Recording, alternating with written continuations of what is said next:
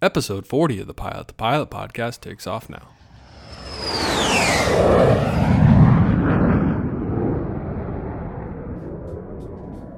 Hello, my name is Randy Witt.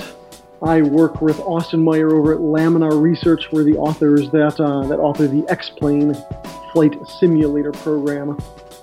What is going on, AV Nation, and welcome back to the Pilot Podcast. My name is Justin, and I am your host. Today, I'm talking with Randy Witt. Randy currently works with X-Plane, and as some of you might know, X-Plane is the best option for flight simulator out there. I know back in my day, I used to play Microsoft Flight Simulator, but that seems to be no more. And we kind of talked about that a little bit on the podcast, how X-Plane went from being kind of like the little brother, and then now they're the top dog. They're the go-to for flight simulator. Some of the things that we talk about in today's episode with Randy are how Randy knew at an early age that he wanted to be a pilot. Randy tells us the 3 steps to buying an airplane, how and why Randy started a 135 charter company, how X-Plane went from being the little dog to the top dog, how X-Plane is working on having 3D visuals for every public use airport in the world, and what it is like to run a 135 company. AV Nation, I hope you enjoyed today's episode as much as I enjoyed talking with Randy. If you do like today's episode, please leave us a review on iTunes. We're getting close to 200. I believe last time I looked, it was 180.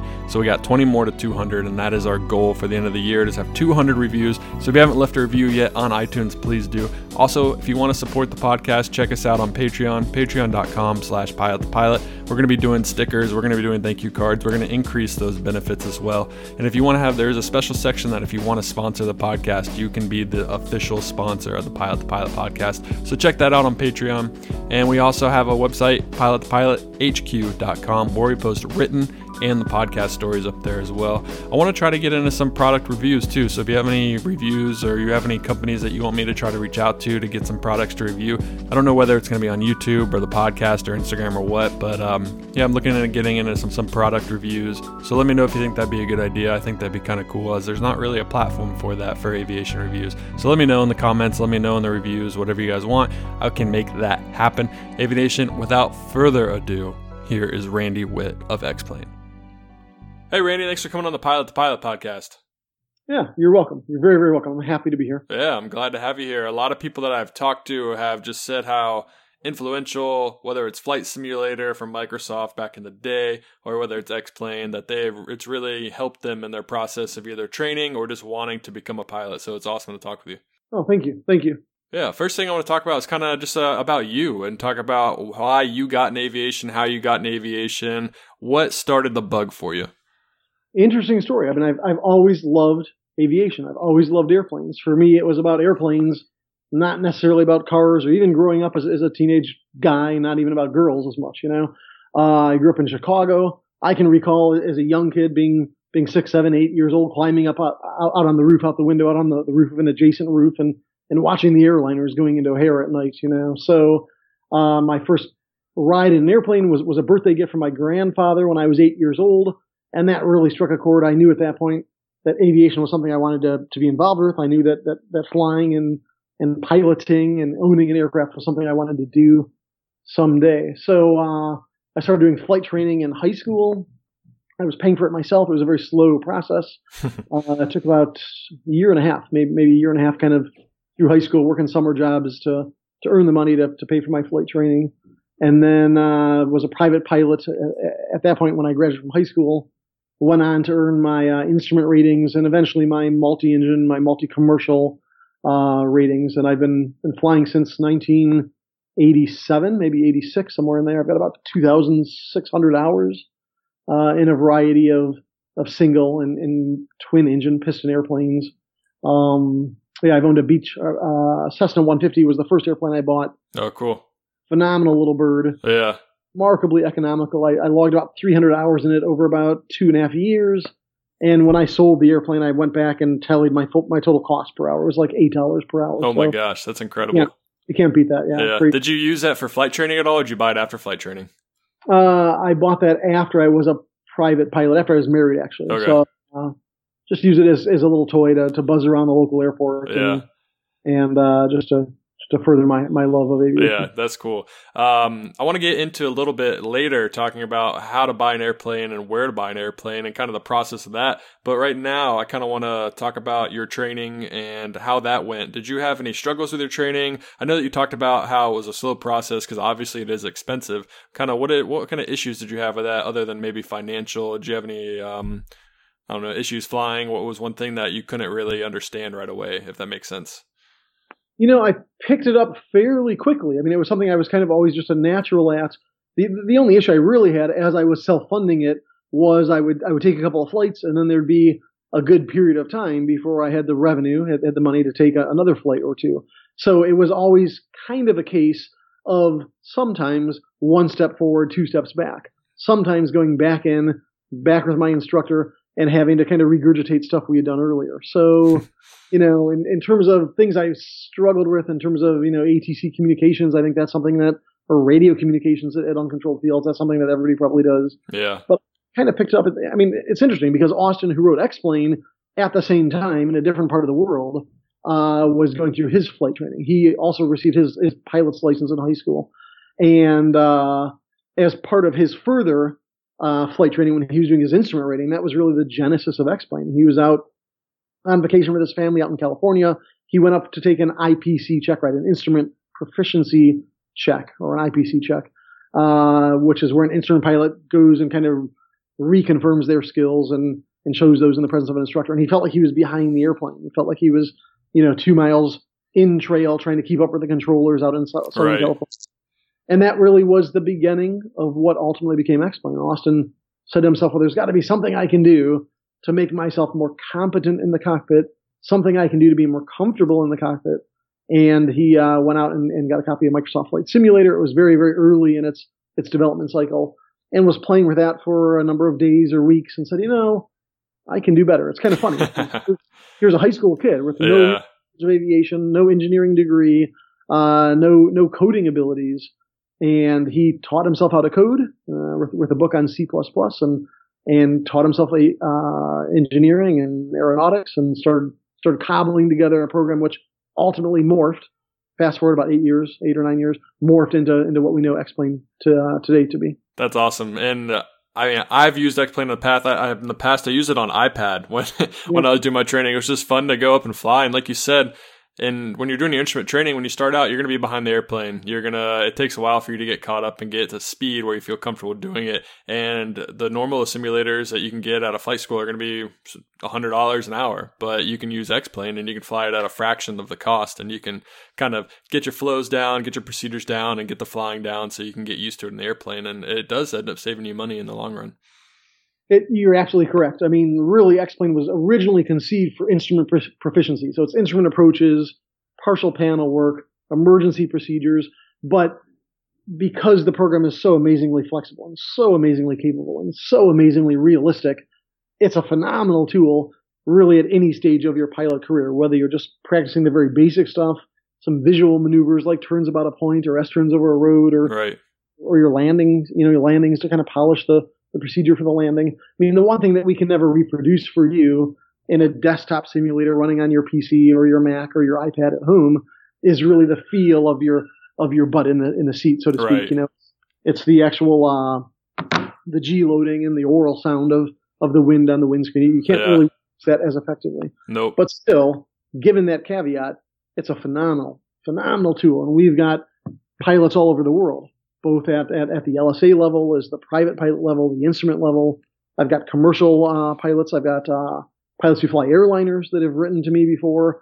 There's one gentleman who was in the back of an airliner for his airline en route to his 6 month. Every 6 months they go up and the airline pilots do recurrency training in simulator systems. And he said he was in the back of, a Boeing 757 or whatever, flying to his sim check, and he was shooting approaches on an iPad, running X-Plane mobile. That's awesome. Kind of just to polish up on what he'd be doing, 4 hours hence in the big $15 million simulator. So it's a pretty powerful little platform. No, it definitely is. And like I said, everyone that I've interviewed has pretty much said how Flight Simulator is one of the reasons why they got into aviation. And X-Plane has kind of taken over for Flight Simulator because I don't really follow. I don't know. Microsoft doesn't support Flight Simulator anymore, do they? Or do they still write it? Do you know? Interesting story. So, I mean, it always was the case of the big gorilla and then the small little guy in the corner. And that, Microsoft at one point had 90 plus employees that were writing their Flight Simulator suite of programs. And they've, like us, they've gone through a variety of different versions. I mean, in the distant past, Microsoft bought the rights from a program called ACES, ACES. And that was really the genesis of the Flight Simulator line. So Microsoft shut down, and we were in the midst of our best year ever. And we had just released X-Plane 9 for iPhone. And it was a totally new business model, a totally new business unit for us. And the mobile app had really taken off. And at that point, it was in November, December, I remember clearly. Microsoft ended up unannounced, completely just shutting its doors and shutting down. Oh, wow. They came back, and that was in 2009, I think. And then they came back a couple of years later with a program called Microsoft Flight. They took off the simulator monkey, or just Microsoft Flight. They were out for a couple of years. They folded again. And then they sold the rights. The commercial use rights went to Lockheed Martin, who now distributes a program called Prepared 3D. And then the home use rights went to Dovetail. And Dovetail spent a couple of years developing a program called Flight Sim World, which debuted earlier in 2018, just this past spring. And they were around just for a couple of months, and they shut down as well. So we're pretty excited that we're kind of taking over the world in a certain sense. I think and no matter where you look, and it doesn't matter if you're looking at cars or tractors or flight simulators, everybody has their strengths and their weaknesses. And I'm not going to tell you that we're the best at everything, but I think we make an amazing program, and I think that we're tremendously good at many, many facets of the simulation. Well, there's always things to improve, always things we're working on, and that's, of course, something we're doing now is as we prepare for the future development of X-Plane. Right. And I mean, that's just the way of life. Like, like you're not going to be perfect at everything. You're going to have faults. You're going to have stuff that you need to work on. You can apply that to whether your flying career, your professional career, any career. So it's also, it's great to hear that you guys are always working and you're not just sitting around and be like, oh, we're the best, we're the top dog, because, and there's going to be someone else that's going to come for you. Like there could be a kid right now playing X-Plane and be like, oh, I think I could do better. And then you don't want to be the same situation with Microsoft Flight Simulator, what happened there. So you always have to improve. Absolutely. And to be honest, I welcome that competition because that's what keeps you sharp. That's what keeps you on your toes. It's funny because I mentioned earlier that Microsoft had 90 employees at one point, and I think with Flight it was lower. I think it was 25 or something. But at the same time, Laminar Research was, and that's the company that writes X-Plane. We were 3 or something. And even now, we're still a very, very small team in reference to the product and the capabilities and what it looks like. People think that we have a big, large, conglomerate or holding company or something. I have people that call on the phone and say, hey, I want to speak to the accounting department or hey, I want to speak to the customer support department. And that's kind of funny because there's only really 8 or 9 of us that are full time here. And each of us wear many different hats and do many different things. Yeah. But it's a small group of very dedicated, very capable people. Many of us are pilots. Many of us are aircraft owners that are really deeply rooted in aviation. Yeah, that's awesome. I know you guys just released a new update where the graphics just got incredibly better at every single airport, right? If I remember seeing. Yeah. So, we release X-Plane in versions.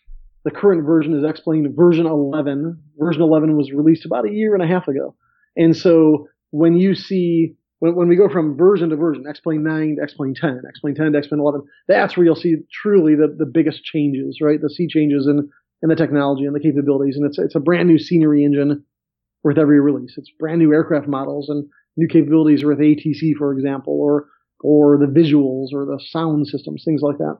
What you're talking about is the more incidental releases that are inside of a version. So 11.25 just came out. Mm-hmm. We do crowdsource our scenery for the airports. So we have released a software package which allows you as an X-Plane user to manually go in and place from little cookie cutters we've given you, place airport terminals and an airport control tower and some other static airplanes and to kind of custom spec the airport that you're interested in. Maybe it's the airport you fly out of or whatnot. So we've just passed now 8,300 airports that are full 3D environments with jetway bridges and terminal buildings and control towers, and they each of these 8,000 very, very closely resemble what it looks like in the real world to go to that specific airport in the real world. So right now there's, I think, somewhere in the range of 3,000 to 4,000 authors that are kind of working in an ongoing fashion, knocking out the airports on Earth. There's about 26,000, 27,000 airports altogether in the X-Plane database, and currently we're at about 8,000 or so. So we're approaching the 25% point and moving through. I think at some point, maybe in the distant future, maybe 5 years from now, we'll have full 3D airports for every airport. That certainly is the intent and the hope. That's crazy. Every airport, as in like every class Delta, every small uncontrolled, or just like the bigger ones are you talking about? Oh no, this is way more than the big ones. I mean, it's every public use airport on the planet, basically. So I think I misspoke. I think I said there's 26 or 27,000. It's actually 36,000 airports. Oh wow. X-Plane database, and that's because that's how many there are on the real planet. So forsaking some very special use airports or private airports, you may not find those in X-Plane, but it's every small airport. It's every municipal airport, and of course the larger commercial airports. All of the big Class Bravo and Class Charlie airports have pretty much all been done, and that's a U.S. term, but worldwide, all of the airports that are frequented with airliners have almost without exception been done at this point. Yeah, I know in the past Microsoft Simulator, they had kind of like the VATSIM where people get on and other people log on and have ATC come on and they do like the full routes and the full legs. Does X-Plane have similar compatibility? Yeah, sure. So VATSIM is a third-party source, and it stands for Virtual Air Traffic Simulation. And X-Plane users, just like Microsoft users or Prepared 3D users or whomever, can log into VATSIM, log into that network, and they'll see the other airplanes flying around in their virtual world. And some of the airplanes may be airplanes being simulated by X-Plane, and some may be simulated by Flight Sim. So, and there are people that sit at their computer with headsets on that are the virtual controllers. And just as you need to get a clearance to push back and start the engines and then taxi and take off clearances and talk to the en route controllers as you fly from point A to point B, you would do the exact same thing on VATSIM. So that capability has been around. It's been there for many, many years. Yeah, that's so cool. It's I think it's valuable information and valuable training that you can have just if you want to be an airline pilot, so you can kind of get used to what the lifestyle is going to be. Yeah, that's true. I would agree. That's pretty cool. Kind of going back to your story and you as a pilot. I know we briefly talked about how you have bought some airplanes. Let's say someone comes up to you, they have all their ratings, they want to buy an airplane. What is the process that someone should go through when buying an airplane? What are the main key things that maybe sometimes are overlooked when buying an airplane? Well, you have in the aviation world, just like you do in the automotive world, a lot of online resources. So, Trade-A-Plane is where I have bought all my airplanes. Actually, Trade-A-Plane is a periodical. It's online now as well, tradeaplane.com. Mm-hmm. And they've got thousands of aircraft that are for sale. And you look for an airplane, you look at the year and the make and the model, but also you look at a couple of very key indicators. One is the total time since new, TTSN. Mm-hmm. The total number of hours the aircraft has been flown, kind of like miles. If you're buying a car with 75,000 miles, that might be less than a car with 30,000 miles. Right. And then additionally, there are to overhaul the engine, to overhaul the propellers, to overhaul ancillary systems like the vacuum pumps or the alternators or whatnot. So you'll look at that. They'll list TSOH, time since overhaul, and typical piston engines, propeller-driven aircraft engines have TBOs anywhere from 1,400 up to 2,000 hours or so. So look at that as well. But I mean, a couple of the strongest points I've learned after nearly 30 years of flying is you really want to start low and slow. Let's assume that you're a business owner and you're like, hey, I'm going to go out and buy myself a Beech Baron or buy myself a Piper Mirage or something. And there's a very famous story with John Kennedy, who was killed actually in a Saratoga years ago. And he had been flying really in the presence of an instructor and felt comfortable and competent. And so anyway, I would say start low and start slow. Start with a training airplane. My first airplane I bought was a Cessna 150, a pretty remarkable little airplane in that it was insanely affordable to fly. I mean, it was just about $8 an hour. And I $15,000 for the airplane, so it wasn't like a two-seat airplane is going to cost you $50,000 or $100,000. Even today you can buy them for $20,000 or so. Yeah. I flew it for a couple of years. I sold it for $16,000, so I made a little bit of money on the sale actually. Oh, nice. Yeah. So I think step number one, go low, go slow. All right. In terms of the airplane you're buying. Step number two, I would look at using X-Plane to kind of further your comfort level in the cockpit and the competency and whatnot. And step number three, people talk about get there itis, right? It's where a pilot who's VFR rated doesn't have the capabilities of flying on reference to instruments in clouds, goes on a vacation with his family and gets socked in by the weather. And I call it get home-itis, really, because it's that return flight where the gentleman might need to be at work, or the one might need to be at work on Monday, or the kids have to get back to school, and that's when the weather is not really flyable, not for a pilot of that capability.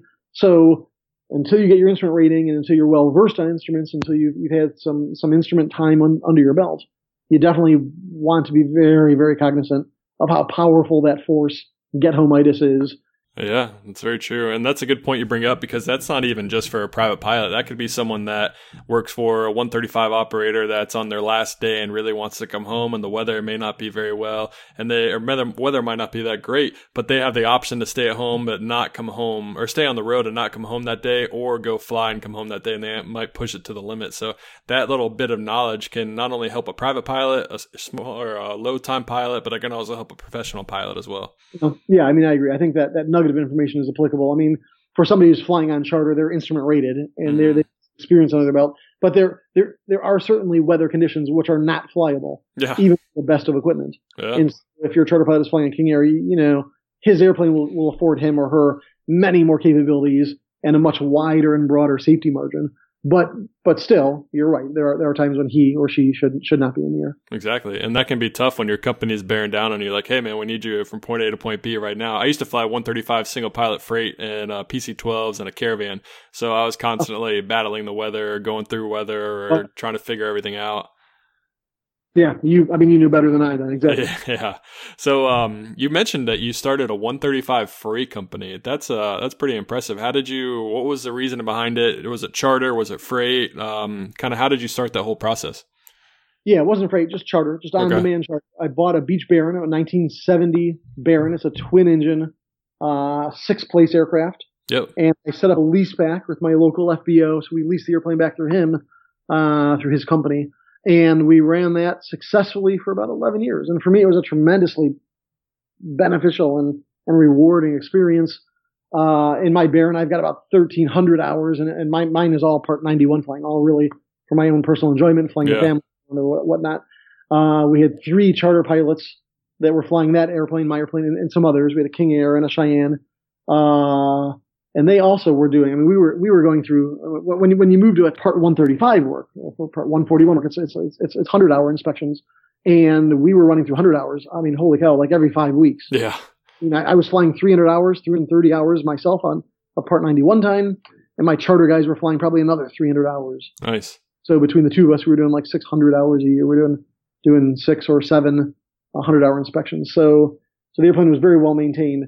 But anyway, with all of that Part 91 flying, all of that private flying, 300 hours plus a year at one point, at the end of every year in and year out for about 11 years, it was always kind of a make even, sometimes some years I'd make a couple of grand or lose a couple of grand, but all of my flying was just run through the company, all the fuel, all the maintenance, all the insurance, the hangar expenses, the engine overhauls, everything. And so it was awesome. It was awesome. I'm actually looking at getting back into some kind of a charter operation at this point. How do you get a 135 certificate now?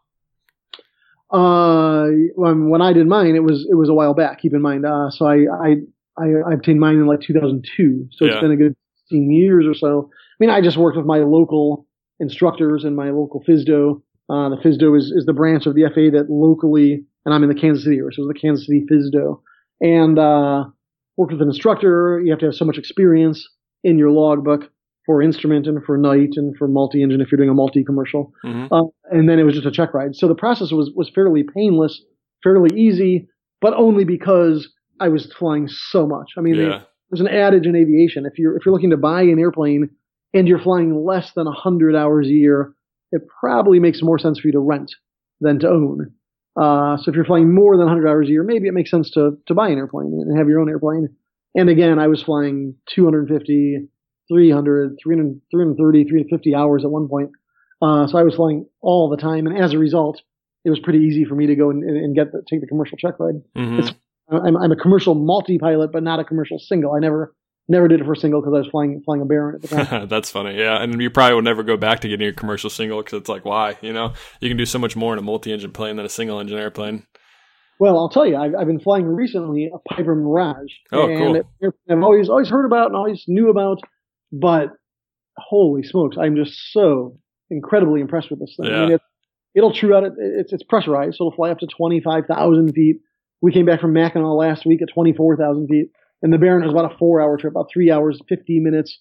In the Mirage, it was like 3 hours and 15 minutes. It was a good 35 or 40 minutes quicker. Yeah. Where you fly faster, you fly higher, you're pressurized, you burn less gas, and it's still a six-place airplane. I'm really, really remarkably impressed with. Not that I sell airplanes for Piper, right? I'm impressed with it. Holy but if I did, buy it. Yeah. Yeah, I've never flown a Mirage before. I've seen them and they always look cool. I've been spoiled for flying the PC-12, which I feel like is kind of like the creme de la crop when it comes to single engine turbine planes. So it's the cockpit was so comfortable, and I think now it might be hard for me to squeeze into a Mirage. Well, it's definitely tighter.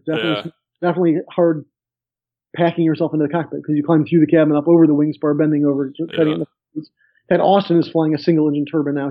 He's got a Lancer Evolution. Oh, cool. 4-place composite airplane. It's all built of carbon fiber. Yeah. The empty grab this. The empty weight on the airplane is like 2,600 pounds, and he's swinging 850 horsepower. So wow. PT6A off of a King Air 350, Jeez. which is a large 11 or 12 passenger airplane. One of those engines on a 2,600 pound single. I mean, he climbs. His continuous rate of climb is 4,000 plus. Oh my gosh. I mean, it's not a zoom climb at the end of the runway. Yeah, that's incredible. I think he'll true out at 330. I think he flight plans for 300 knots. And I don't know, burning probably 50 gallons an hour, maybe something like that. That's pretty incredible. It's crazy. Yeah, I've seen that. Those planes, the engine counting is massive on those airplanes. I feel like the plane is like a half of the engine and the other half is the 4-seat, like you said. Exactly. Which is pretty cool. They're pretty cool to see.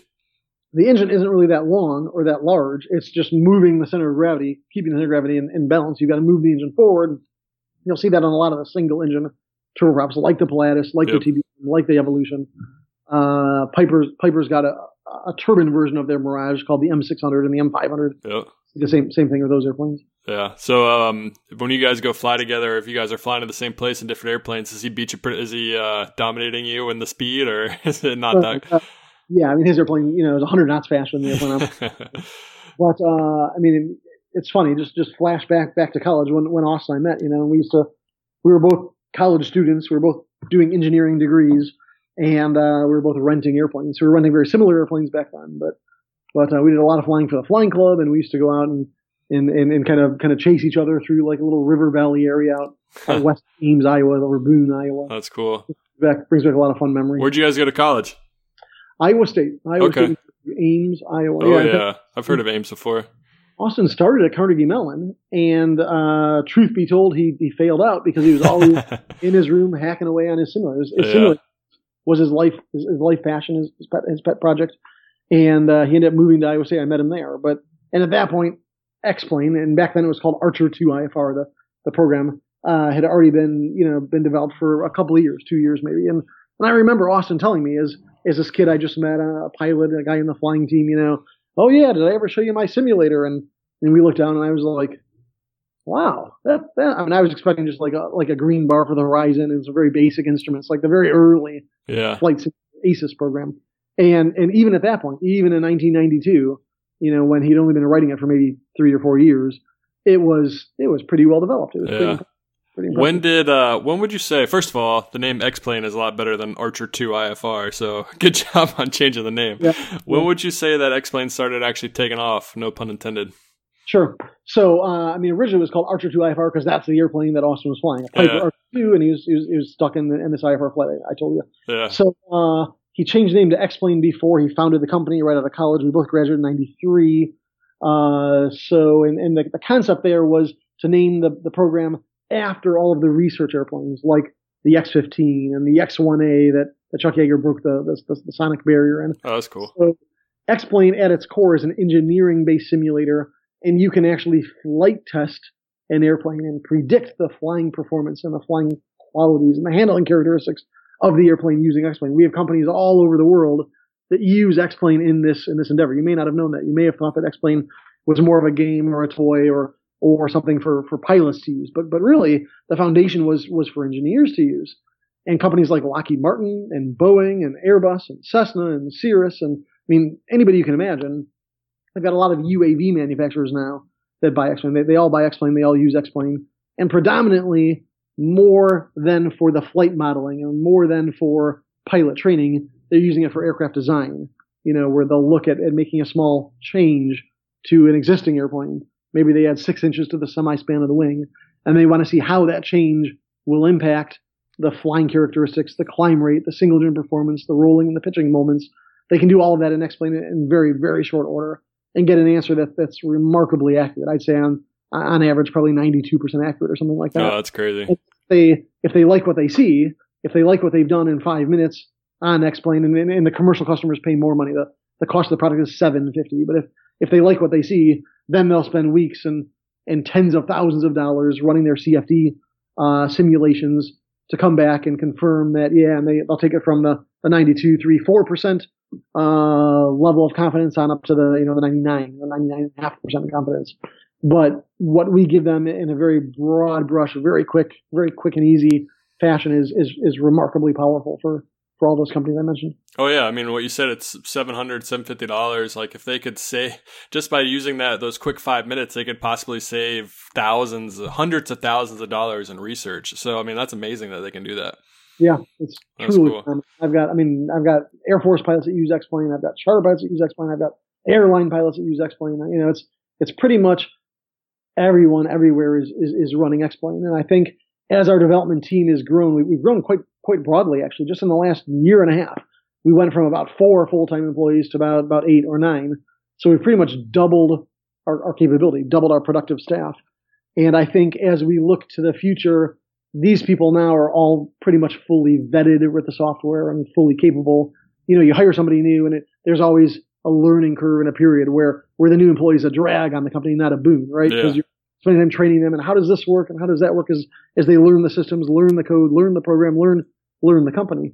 But now that we've doubled the workforce, now that all these people are fully on board and fully contributing, I think by the time X-Plane 12 rolls around, you're going to see some stuff that's truly remarkable. And I think that the differential between ourselves and our main competitors, number one, is broadening, and number two, the pace of that exponential growth is going to just increase. Yeah, it's going to be. It's very exciting for me personally. I think if I fast forward 5 years, I fast forward 10 years, and I think of where the state of computer simulation and flight simulation is going to be. We've been doing this already for 30 years, 34 years, and our plan, mine and Austin's and others in the company, is to be doing this in another 10, 20, 25 years. We're still young at heart, at least. Exactly. And that's the best way to be young. It doesn't matter on the outside. Just feel young at heart, and nothing can stop you. So you talked about the future a little bit. Do you guys have any plans for incorporating virtual reality and all that kind of stuff? Of course, yeah. Virtual reality was released to the masses last Christmas, so it's been out now for 8 months.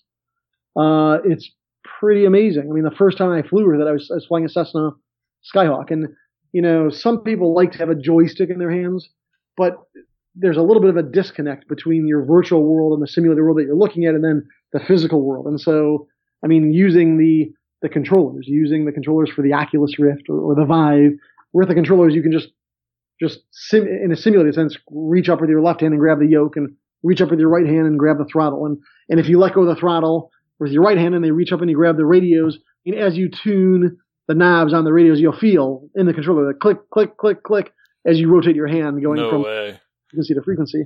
And so, you can let go of the yoke and you can open the window next to you. And if you open the window, or if you're on the ground, you open the door and you stick your head out, the sound changes dramatically. That's incredible. FMOD sound system. But the first time I was flying, for me, the most remarkable moment was I was seated in a seated position with these VR controllers in my hands, and I was in a Cessna Skyhawk, and I was flying along, and I don't know why I did this, but I stood up, and when I stood up, it popped up through the top of the cabin, and I was up above the wing, and I could look down, and I could see the windshield down below me with the propeller, and and the cowling in front of me, and I look to the left, and I'm looking down the top surface of the left wing with a little fuel cap, and while your head is up above the airplane, you pitch and you bank and you roll and you maneuver, and you're like, wow, this is the coolest thing I've ever seen, And really, truly in VR is where you really get a sense of scale. It's where you walk up to the nose wheel on the 747, and the top of the nose wheel is like an eyeball height, and you look above, and there's the strut above you, and there's the bay where the wheel retracts into, and oh, there's the fuselage, and you look back over your right, oh, there's the wing, and there's the nacelles, and it's so amazing because we're just at this very infinitesimal stage with virtual reality. You fast forward 3 years or 5 years, and I think it's going to be unbelievably believable. It's going to change the game without a doubt. It's going to make it that much more realistic, like you said, like just the feel and the fact that you can, if you did stand up, it gives you a whole different perspective if someone hasn't actually flown a plane before. Like you actually feel like you are at the controls in the airplane. If the sounds change, so many sensories are being activated at once that it's just going to be amazing. That's true. So, one of the new airplanes we released with the virtual reality release is an Aerofly. It's a little ultralight airplane. And we did that specifically because it's an open cockpit. All you've got is a seat sitting on a frame with some wires around you, and you can turn around behind you and see the engine sitting there and start the engine and look out. And it's just an open world, unreal or unreal kind of experience where you're flying along and you're just like, it's just the coolest thing, And I think as the technology progresses, we're so young, again, in the development of this technology. Really, from the headset standpoint, we've got some manufacturers now that are coming out with 8K displays. You've got two eyes. Each eye is a 4K, little mini display that's in front of you. Mm-hmm. So I think as the technology improves and as the screen resolution improves, you're going to be able to really just immerse yourself into this capability. And the biggest sea change I see is not only for gamers, but really for flight training. I had a company at one point that was building full cockpit simulators, and these were full cockpits you climb into with authentic replications of the avionics platform and the seats and the control sticks and yokes and big wraparound visual platforms. These are simulators that we sold for onwards of $300,000. And virtual reality is going to completely change that game. No longer will you have to buy a $300,000 or $500,000 or $5 million cockpit to replicate what it's like to fly an ATR 72. Yeah. You'll be able to do that all virtually with some goggles and very quick software change. So I think for the flight training world, there's a sea change coming, and people see that. People know that. People expect it, but it's coming at kind of a shocking pace. Yeah, and I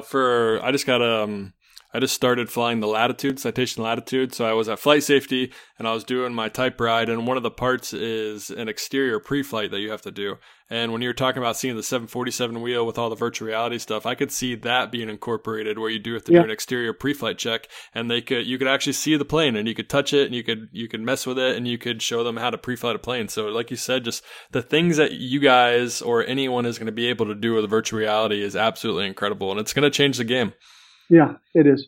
I agree wholeheartedly. And computers are becoming ever more powerful and ever more capable.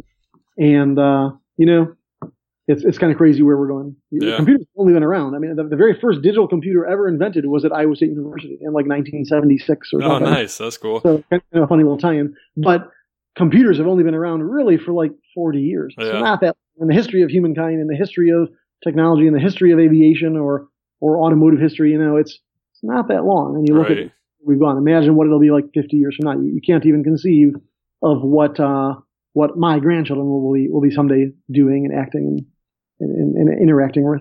Oh yeah, just think about when the iPhone came out, and then like you said, who knows what our grandkids or great grandkids are going to talk about? Like, wait, you actually had to talk on a phone? It's like I just have to tap my brain and send this brainwave out, and we can communicate. Yep. It's gonna be wild. What's gonna happen?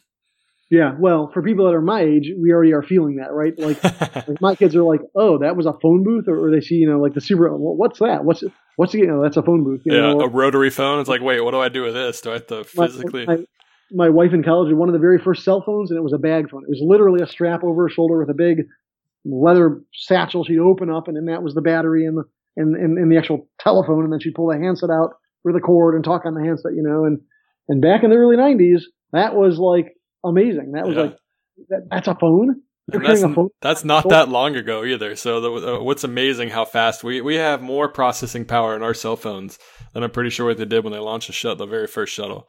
Oh, you're right by a factor of 10. Yeah, exactly. It's unbelievable. It's just to think that they are able to, what they could do with that technology. Just imagine what they could do if they had this. I mean, it's just crazy. Technology is amazing. Yeah, you're right. I mean, in the moonshots in the 60s, they had some onboard, and those weren't digital computers, so there were nothing like that. They were more mechanical computers. But the early Casio wristwatches, and we're talking about nothing like the Apple Watch or anything. I mean, those had better and more advanced computing power than NASA had in the late 60s. That's amazing. That's crazy. Well, I always do a section called the rapid fire section on my podcast, and I just ask random aviation themed questions, or sometimes not aviation themed, and you just come up with the first thing that comes to your mind.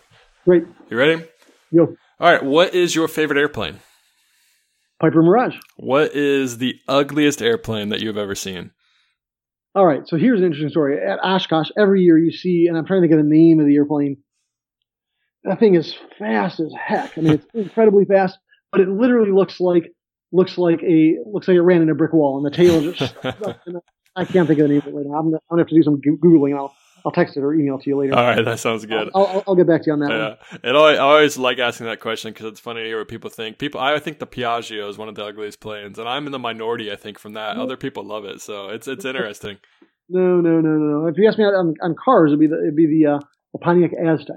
There you go. That I would have to agree with you. When they came out with that car, it was shocking. If you remember, it was on Survivor, and they gave that away to like the winner of Survivor, and you could open up the back and have like a tent that was in the back of your car if you wanted to. And he or she probably sold that car immediately because like I don't want this car. Okay, so let's stop knocking Pontiac. All right. So say you're traveling for work and you're going through the airport, you're starving. What is your favorite airport food? What's your go-to? All right. So I'm on like a health food kick, and I'm working on making good healthy choices. And what I've been eating for the last 3 months very often are vegetable smoothies, which sounds weird, I know, but you'll see a lot of juice bars that have like veggie smoothies. I've got one right in front of me right now, actually. So especially in the bigger airports like O'Hare or LaGuardia or something, you can always find something that's a bit more healthy in it. Yeah. Not the traditional pizza or hot dog or hamburger. Yep. Gotcha. What is your favorite airline livery? I'd say United. I'd say the kind of the traditional United with the image on the water, the vertical stab. Yeah. What's your favorite airline to fly on?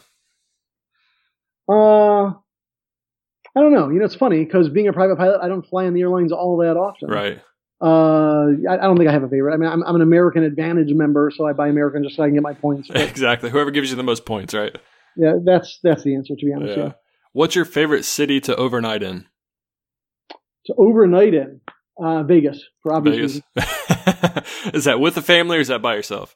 Yeah, both. That's awesome. With the family, we always do like the Cirque du Soleil shows. Oh, cool. Fun and, yeah. What's your favorite airport to fly in and out of? I've been in Telluride, Colorado, highest airport in the continental U.S. Mm-hmm. And I think it's like, I'm trying to think, it's been a while since I've been there. We actually took a Skyhawk, took a Cessna 172 SP into Telluride once, and we departed out of Telluride, and the density altitude, I mean, it's up there. It's like 9,600 feet. Oh, yeah. We're at like 10,000 feet. And we were climbing out on departure from whatever the runway was, and we're like, okay, we have to cross this range of mountains. There's a ridge in front of us. And we look ahead, and we'd be like, there's dip and dip. We're like, okay, the third dip. We're gonna keep on climbing, paralleling the ridge, and at the third dip, we're gonna cross. And you get there, you're like, nope, go two more. And we kept going down this mountain, trying to, because you're climbing at 100 feet, 150 feet. Yeah, it's crazy. Density. That airport's wild. Density to altitude. Oh, that's crazy. My memorable flights. Yeah. Would you say it's the most difficult airport you've flown in and out of too? No, short strips down in Table Rock Lake, down in Branson, Missouri. I used to take the Baron into. It was a 2,200 foot strip. Oh, dang. Baron. My Baron was by far the biggest airplane that they would see frequently. Yeah. And actually suffered a flat tire in the middle of their runway on a 2,000 foot strip, 2,200 foot, that kind of shut down the runway. And there you are with no tools, nothing, trying to figure out how you're going to change a tire. So, was that from slamming on the brakes, trying to make sure you got stopped, or was it just a bad tire? No, it was just, we landed there, we were fine, we spent the day, we went to take off, and the runway was kind of a broken up asphalt runway, so I would taxi on the grass to protect the props. And so I was back taxiing down the runway to take off, and And I was like, holy cow, I've got to carry so much power. And the first thing I thought was the grass is soft, you know. So I moved the plane over to the kind of the broken asphalt again, trying to protect the props. Nervous, you're picking up rocks, and still I'm like, holy cow! I mean, I'm carrying like 2,000 RPM just a taxi, which clearly was atypical. A red flag. I pulled the power back, and as the airplane came to stop, it was dun dun dun dun, you know. And I'm like, and I knew I had a flat at that moment. You're like, oh, this makes sense. Everything's adding up now. Yep, exactly. But again, try and hoist a Beechcraft Baron that's sitting in the middle of a runway, closing an airport, you know, to get the tire off, and then you have to try and figure out what you're going to do with this flat tire. So yeah, I landed with a flat tire, and when I was doing my flight training in Charlotte, North Carolina, at Monroe, it's KEQY, and we landed, we touched down, we didn't know we had a flat tire, but we could pretty much instantly tell, and we were able to keep it under control, but we were able to turn off on a taxiway, so we didn't close the runway down. But then maintenance came out, and it wasn't an issue, but it took a while for maintenance to come out there, so I can't imagine what you had to go through to go ahead and change that tire. We didn't have any tools. We didn't have any jacks to lift the airplane up, you know, so it was interesting. And it's hard enough to push a Baron when you have probably the fuel you need to get in and out, or even if it's empty, that thing's still heavy. You need some, you need some extra manpower for that one. Well, yeah, the empty weight was 30, if I remember right, 3650. So, and that's without any fuel, of course. So, yes, and that's with tires that roll, not tires that are flat. You know? Yeah, exactly. All right, I have two more. What would you rather fly over, the mountains, beach, or the country? Beach. All right, and if you weren't going to be a pilot, what else would you want to be? So say, like, I know you always said you always kind of were interested in aviation, but if you could do one thing other than that, what was the other dream? I'm into cars, as you can tell from some of the past things. So probably, to be honest, probably like a race car driver, probably an F1 driver or something. Oh, like that'd be cool. I like that. Like I said, I grew up in Charlotte, so I was always in a NASCAR, and I love going fast, so it would be a lot of fun. Cool. Yeah, for sure. Cool. Well, that's pretty much all. I have one more question for you. It's going to be pretty simple. It is, if someone came up to you and they said that they want to become a pilot, what are 3 things that you would tell them as the most important 3 things that they can always keep in their mind, whether it's further down the career when they're flying or right away? Okay, so the first thing is when you're looking at buying your first airplane, like I said before, go low, go slow, right? So you start small, you go big. Even if you're somebody who's got the financial capability, you don't buy a Pilatus. You don't buy a Baron to start off. Second thing is with every decision you make, and to be honest, we should use this for all of our lives, not only aviation.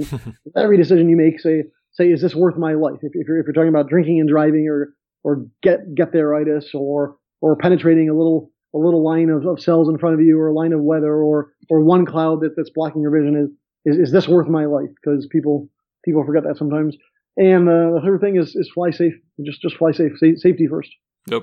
I completely agree. Those are safety themed, I guess you can tell. Well, yeah, I mean, that's the most important thing in aviation is safety, and it's one of the things that is overlooked probably most when it comes to flying too. Like, I mean, just building your time, it's a crapshoot sometimes with the companies out there. So it's you got to be safety minded, and I think, is it worth my life is probably one of the most important questions you can ask yourself every single day. Is it worth my life flying into this red thunderstorm cell just so I can get this product here 2 minutes early? You know, so just take a step back and think about it. It's very easy to be in your armchair listening to this at home, right? To be sitting there in your living room saying, "Oh, I would never make that decision," but until you're there. I mean, real quick story we can end with if you want. There was a Beech Baron that I saw at the Branson Municipal Airport. And I liked the airplane so well in reference to the paint. I took some pictures of it. And I later read an accident report in Flying Magazine, actually, a periodical called Aftermath, which kind of reviews accidents. And it was that same airplane, that same day I was there, a couple hours later, there was a grandfather that had flown in and was picking up his grandkids. And on departure, he went to take off, and he had problems with the engine, and aborted the takeoff and went back and tried again and had problems and aborted the takeoff and taxied back. And you just got to say, is this worth my life, right? Right. So on the third attempt, they lost the engine and had a VMC rollover and 3 fatalities. And I read about it, and I was like, I mean, it really hit me because I was like, I saw that airplane, I was there, and I mean, I didn't see the accident clearly, but right. Still, it's if you're going to take off once, twice, and you're having engine problems, I think that's when you say, I'm gonna investigate. I'm not gonna risk my life. Yeah, I'm not a test pilot. I don't want to figure out what happens when this plane fails when I'm flying out. So yeah, I completely agree.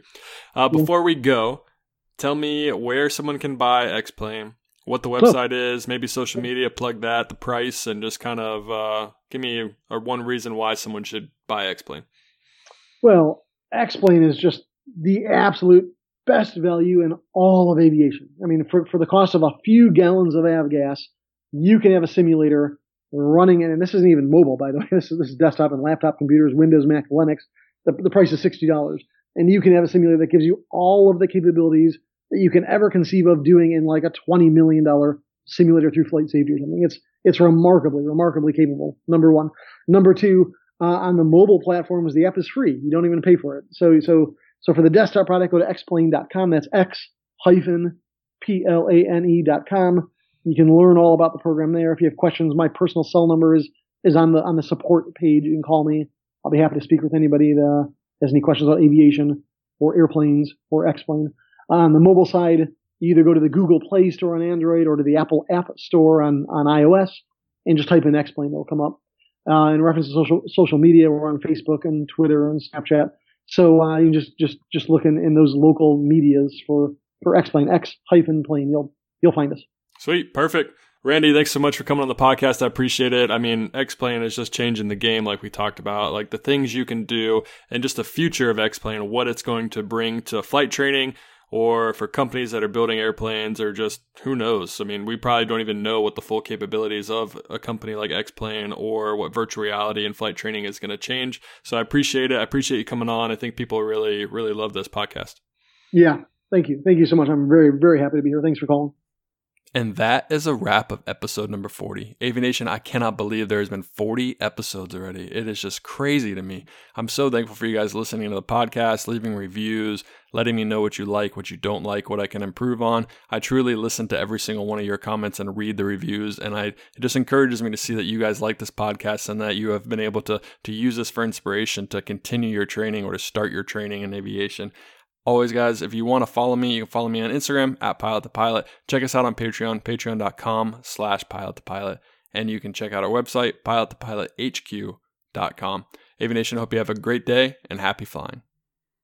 As always, I want to give a huge shout out to my $20 a month Patreon supporters, John McCall, Micah Maziar, and Stu Dollar. Guys, thank you so much. I appreciate you, and I appreciate that. If you want to get a shout out at the end of every episode, go ahead and check out patreon.com/PilotThePilot.